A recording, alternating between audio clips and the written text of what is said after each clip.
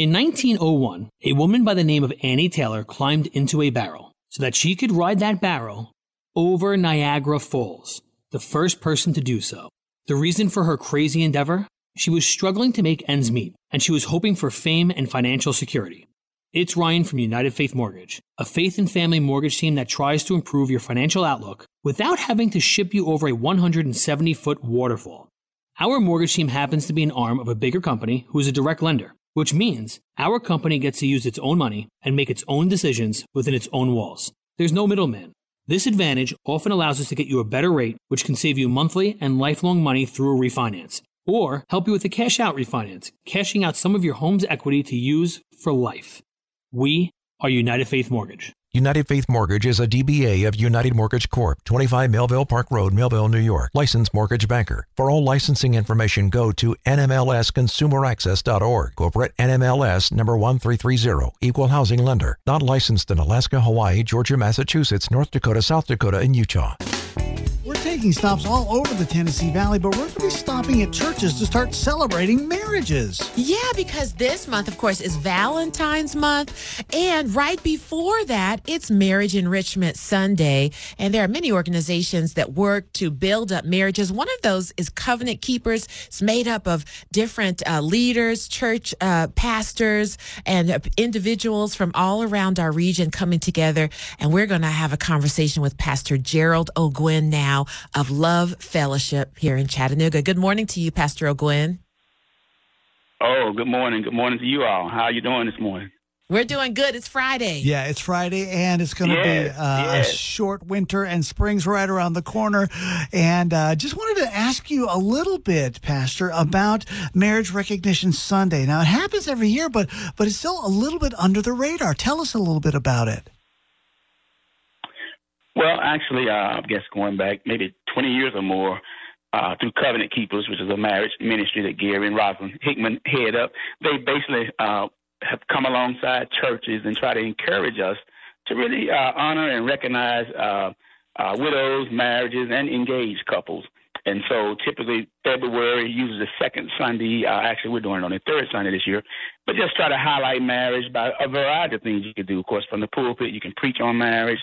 We typically honor the couples and those types of things, just to kind of keep in this day, 2024, to let people know that what biblical marriage is. Okay, so it's something to recognize. And what are some ways that churches can do that? Oh, a variety of things. At the very minimum, just highlight the couples, perhaps give each married couple a certificate and maybe have them stand during service and have maybe a period during the service or right after the service where you honor each couple. Depends on the size of your congregation, I guess. Honor each couple, and then you can maybe honor the couple that's been married the longest, the couple that's been married the shortest. And that's just for that day. But just throughout the year, there are other things you could do as a church. I've been looking at some of the suggestions that Covenant Keepers sends out. Things like maybe if you have couples with little toddlers. My wife and I have our daughter, youngest daughter, recently got married, and they have a little newborn. And you know, maybe have keep the toddler where the couple can go out on a date, or just a variety of things to kind of honor the couples and trying to help enhance their marriage. Of course, you can have workshops throughout the year and just a variety of things. Okay, thank you, Pastor. You're hearing Pastor Gerald O'Gwen just talking about Marriage Recognition Sunday, which is coming up on Sunday, February 11th. And let me just ask you this. We have seen kind of what's happened over the course of time with marriage and how it is viewed. So if I asked you specifically, why is this important, what would you say? Well, number one, of course, it's important to God, because even when you open up the Bible in chapter 1, he talks about marriage. In chapter 3, he made man and then put Adam to sleep and took a rib out of his side and fashioned a woman by the name of Eve. And people often, some theologians talk about when you see God do anything, but definitely for the first time, he gives you a perfect model. So marriage is important to God, you know. And in the New Testament, in Ephesians, it talks about husbands. Now, I fall short in this one too often. I need to get better in this area. But it said, husbands, love your wife as Christ loves the church. So marriage really is a model of Christ. He's our bridegroom, the church, and we're the church, we're his bride. So for those two big reasons, it's important to God. It models Christ and his relationship with us as followers of Christ.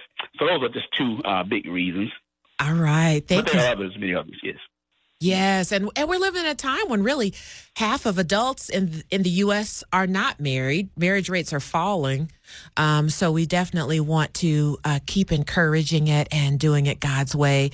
You've been hearing from Pastor Gerald Ogwyn of Love Fellowship. He's also a member of Covenant Keepers, which is a marriage ministry, and they provide counseling and retreats and seminars to help you build a stronger marriage. Thank you so much, Pastor, for being with us today. Marriage Recognition Sunday, again, is February the 11th.